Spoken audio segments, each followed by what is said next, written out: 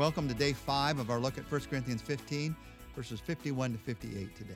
This chapter, 1 Corinthians 15, it starts with an explanation of hope, the gospel.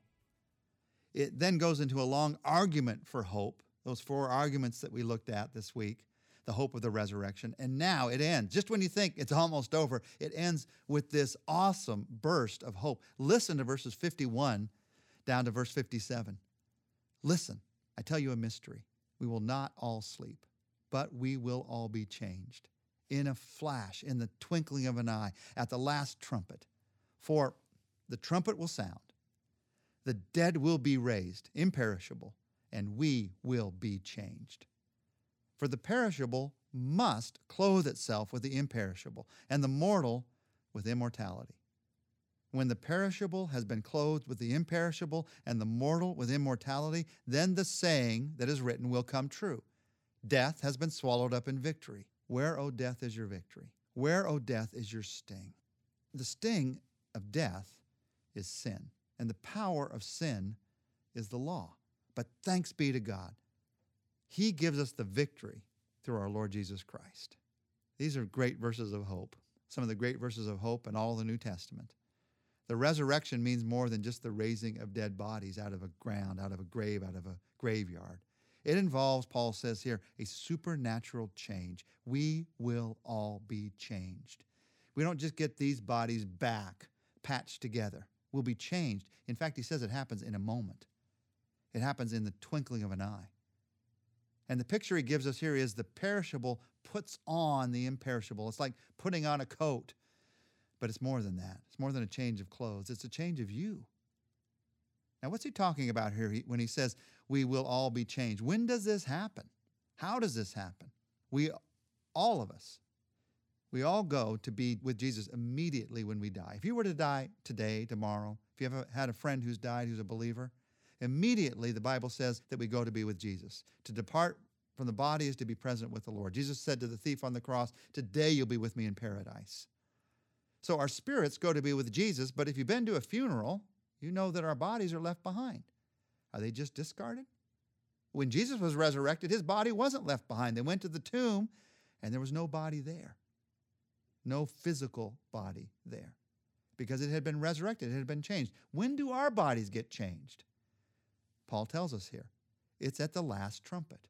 At the last trumpet, when Jesus comes back, when he finishes everything, at that moment, our physical bodies are resurrected out of the ground to join our spirits with him in the air. If you're still alive at that moment, you're immediately resurrected. You don't have to die then and be buried. You're immediately resurrected in the body that you have. And you and I enjoy eternity with Jesus in those resurrected bodies. 1 Thessalonians chapter 5 talks also about this same truth. Now, it's an amazing truth for us to even begin to picture. It's the stuff of dreams in many ways. But the truth behind it is this. That body that you're in now is not going to be discarded. It's going to be resurrected. And in that, we are guaranteed the truth of the forgiveness of Jesus Christ. In the cross and in the resurrection, Jesus showed his power over death. So yes, our physical bodies die. And yes, you and I grieve when a friend dies, when a family member dies, because we're going to miss them, because we're going to be separated from them for a time.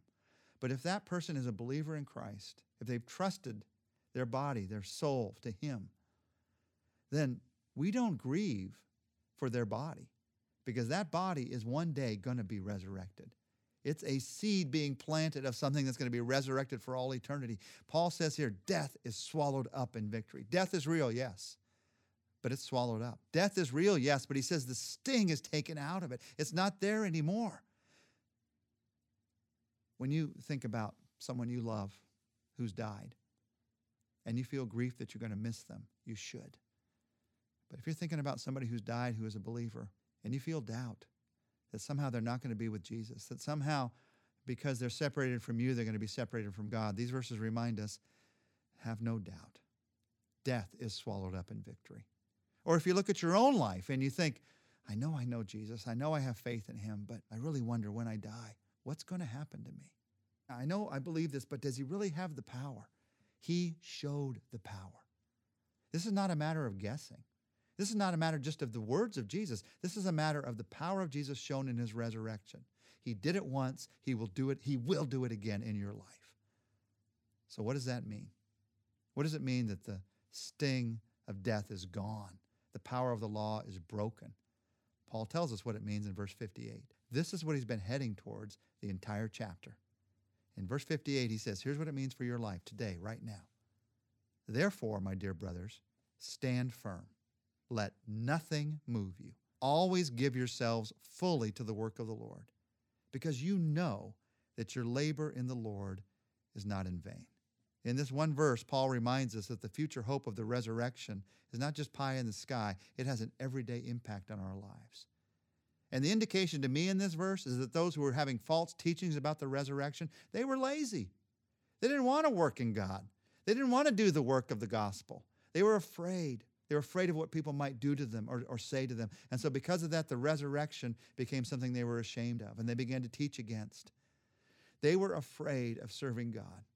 They were afraid of how that might hurt them or the work that might mean for them. Paul says, don't be afraid. In fact, because you know the truth of the resurrection, here's what you do. And he puts it in 3 very simple terms for us. Here's how to live your life today because of the truth of the resurrection. Number 1, he says, stand firm. In fact, he says it twice. Let nothing move you. Stand firm. The truth of the resurrection changes us right now. You stand firm. It changes things. The truth of the resurrection changes tentative, doubtful persons into confident and trustworthy Christians. When you find somebody you can count on as a believer, it's because of the truth of the resurrection. That's what you trace it back to. The truth that we can stand on. If you stand firm, you got to be standing on something. If you try to stand just on a philosophy, that is not enough. You cannot stand firm on human philosophy. You can't even understand a lot of human philosophy. But even if you try to understand it, you can't stand firm on something that's not a fact, something that's not reality. You got to have reality to stand on. And Paul says, stand firm. Let nothing move you, because you have the power of the resurrection to stand on. And then he goes on and he says, always give yourselves fully to the work of the Lord. The resurrection changes things. It changes listless and purposeless lives into fruitful and abundant lives. It changes you. It gives you new energy for living the kind of life that God wants you to live. If you're struggling with energy, and who doesn't struggle with energy to live out the life of God sometimes? Yes, exercise. Yes, do those things that bring physical energy. But along with that, look to the truth of the resurrection. Because it takes more than physical exercise. It takes spiritual truth to have the energy to live out the life of God. Look to the spiritual truth of the resurrection. Because of that truth, you can, Paul says, always give yourselves fully to the work of the Lord. How do you get to a place where the words always and fully can be a part of your life? It's not based just on you. It's based on the life of God and the resurrection. You stand firm. You always give yourselves fully to the work of God. And then he says a third thing, knowing that your labor is not in vain in the Lord. The resurrection changes things. The resurrection changes frustrated, tired workers into excited, fulfilled servants. The resurrection changes those who are looking forward to nothing to those who are looking forward to everything. Your labor in the Lord is not in vain. What you do for him now, it lasts. It lasts. It lasts in the heart and life of that person that you just served. It lasts not just for a week or a month or a year.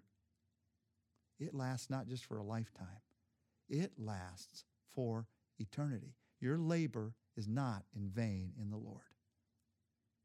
I often think, for those of you who serve Christ, to give your life to him, of that day in heaven when you're going to meet someone that says to you, thank you for serving him. That day when you didn't feel like serving, nothing in you wanted to serve, but the truth of the resurrection caused you to be kind to me. The truth of the resurrection caused you to bring food to me. The truth of the resurrection caused you to tell the truth to me.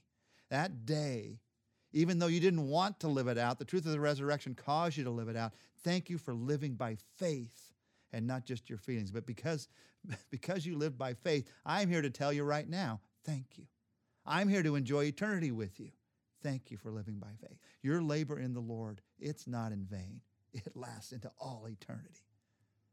Jesus, thank you. All of this is built on what you did for us. The humility that you had to go to a cross, but also the power that you displayed in your resurrection. Thank you.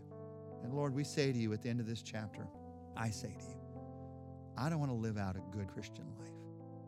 I certainly don't want to live out a human, selfish life. But I also don't want to just live out a good Christian life, just doing the nice things, the right things. I want to live the resurrected life, the life that has new power because of you.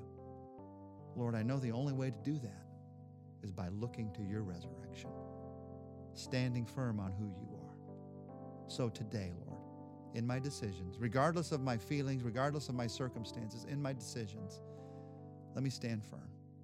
Let me give myself fully to the work of the Lord, knowing that that labor is not in vain because you are alive. You are a resurrected Lord. Thank you, Jesus. In your name, amen. I know you're not going to want to miss next week. Next week is 1 Corinthians chapter 16. It is the last chapter. We're going to finish it together this next week, the last chapter in this great book.